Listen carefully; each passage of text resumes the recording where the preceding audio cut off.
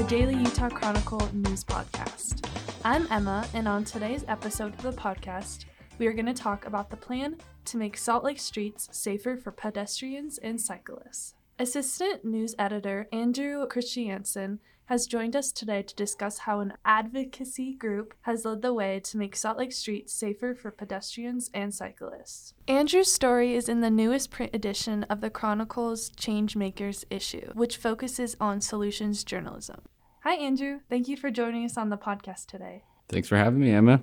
Andrew, can you tell us a little bit about yourself and what you do at the Chronicle? I've been the assistant news editor for almost a year now, and in that position, I'm just one of the leaders of the news desk, which has around 8 people right now, but, we kind of frequently fluctuate with writers leaving and new writers coming along, but basically just help edit stories and, write stories as well when I have the time. According to your story, Sweet Streets is a group that educates and advocates for safer roads and public spaces. Can you explain the background of this group and why it was created? Taylor Anderson, co-founder of Sweet Streets, is kind of the main person I talked to for this story. And he told me that he and his friends kind of heard this similar sentiment in recent years from people in the community, which is essentially that whether they were walking around, biking, taking transit around the city, they felt unsafe and like they were at risk of getting in a serious accident. And this is kind of dated that Safe Streets has collected by themselves, but in 2022 alone, there were 21 fatalities and many injuries on Salt Lake City roads. And of course, a lot of that includes pedestrians and bikers. So with all these things in mind, Taylor and his friends decided in 2019 that they needed to take some sort of bigger action to make the streets safer, and that's why they decided to kind of start up Sweet Streets.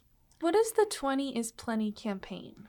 Sweet Streets has several campaigns they advocate for, but this was kind of the first one that they chose to focus on and probably the most successful one so far. And it basically called on the Salt Lake City Council to adopt a default 20 mile per hour speed limit on most city streets. It's pretty interesting. The 20 is Plenty campaign started in Bristol, England, and there's kind of versions of the campaign across the country. But for Salt Lake City's version, Sweet Streets just kind of tried to get the word out by placing 20 is Plenty signs around the city that you guys maybe have seen, started an online petition to show the city council that the community kind of wanted to make this change. And then this kind of all led up to last May when the city council voted to lower the speed limit from 25 miles per hour to 20 on about 420 miles or 70% of the streets in the city. In your story, you describe how research shows that the design of the street has a big impact on the speed people feel comfortable driving. Can you further explain how street design plays a role in street safety?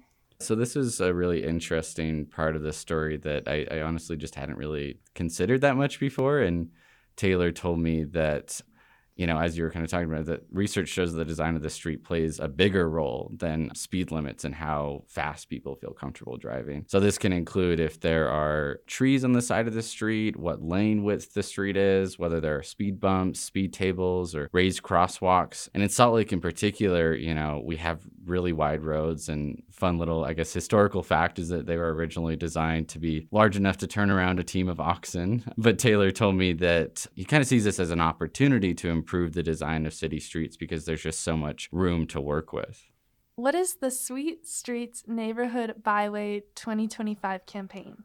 So this basically calls on Salt Lake to fund and build a network of neighborhood byways by 2025. And these byways are basically low traffic, low speed streets that often include things to promote low traffic speeds, including, speed tables and speed bumps like I was just talking about. And I think a good way of explaining it is what Taylor told me, which is a road that you would feel comfortable biking with a kid or a grandparent or somebody that's not comfortable riding among high-speed traffic. So in the 2015 Salt Lake Bike Ped Master Plan, it's really fascinating to kind of look through this plan that they set up almost 10 years ago.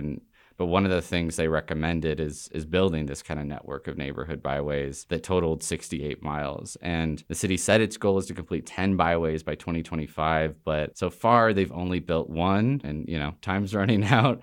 So, this Sweet Streets campaign is basically just trying to hold the city accountable to these plans that the city set out. And I will say the city has a lot of neighborhood byways planned for this year and next year. You can kind of check on slc.gov neighborhood byways. They have kind of updates on where those neighborhood byways, the plans for those. It's coming along, but they're cutting it pretty close with it almost being 2025.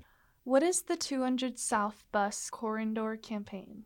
This would create Salt Lake's first bus-only lane running from the University of Utah to 600 West every 15 minutes. There would also be protected lanes for people on bicycles, skateboards, and scooters. And it would basically just be a much more efficient bus route that goes west and as far east as the U's campus, and just kind of improving public transportation while also providing a road that spans the city that has lanes for bikes and skateboards and such. In your article, you mentioned that Mayor Mendenhall announced that Salt Lake will be the first city in Utah to join the Vision Zero network. What is the Vision Zero network, and what does the mayor hope to achieve by joining? So the Vision Zero network is basically this national strategy to eliminate all traffic fatalities and severe injuries on city streets. And what goes into the exact strategy kind of depends on the city, but it's a lot of what we've kind of already discussed so far, and plenty of other things of just how to make streets safer. And just based on the people that I've talked to for this story, this is a pretty exciting step because Salt Lake will be the first city in the state to join the network. And I think the mayor just hopes to kind of send a message to the community that she's truly committed to making Salt Lake streets safer. What steps need to be taken until Salt Lake officially becomes a Vision Zero city?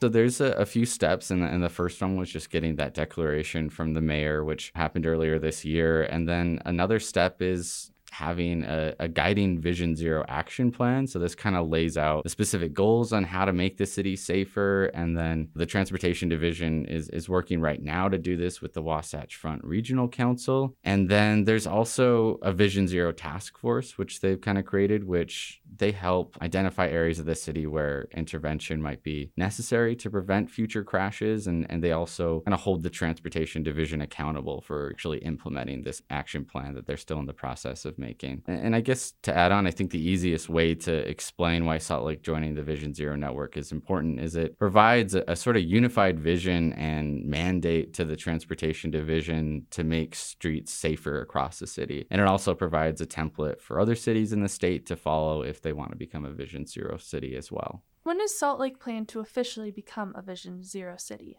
I'm not for sure exactly, but John Larson, Salt Lake's Transportation Division Director, told me that they have a pretty good shot of being able to check all these boxes by the end of this year, but it might not be until like early 2024. According to your story, there is a long road ahead to ensure safety for pedestrians and cyclists.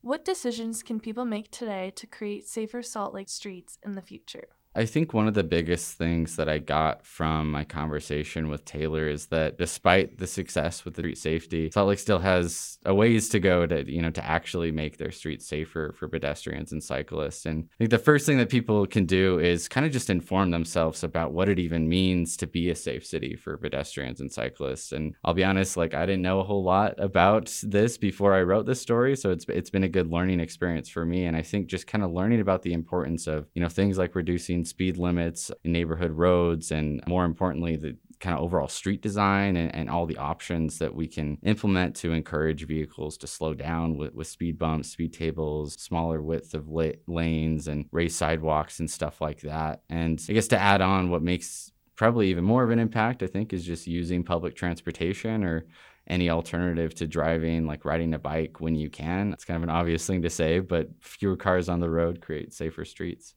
Do you have any final thoughts or comments? Yeah, I mean, I guess building off my last answer, if you want to help create safer Salt Lake streets, I think it's important to support advocacy groups like Sweet Streets and really educate yourself on their campaigns, sign petitions, go to city council meetings about important decisions relating to street safety. And part of this story was to sort of chronicle and highlight the successes Sweet Streets has had so far. It was also about acknowledging that the 20 is Plenty campaign is only step one in making Salt Lake streets safer. But I think to end on a kind of more positive note, people like Taylor have told me that they feel like the city is kind of in the midst of a unique time where people are more aware than ever that this city has been designed in a very car-centric way for a long time and has a lot of potential to be safer and accessible to everyone. So I think there's a lot of desire from the community to make their voices heard and make actual change that will make them feel safer as pedestrians and bikers in Salt Lake. Thank you so much, Andrew, for joining us today on the podcast. Thanks for having me. Thank you for tuning in to this week's episode of News for You. Make sure to tune into a new episode next Monday.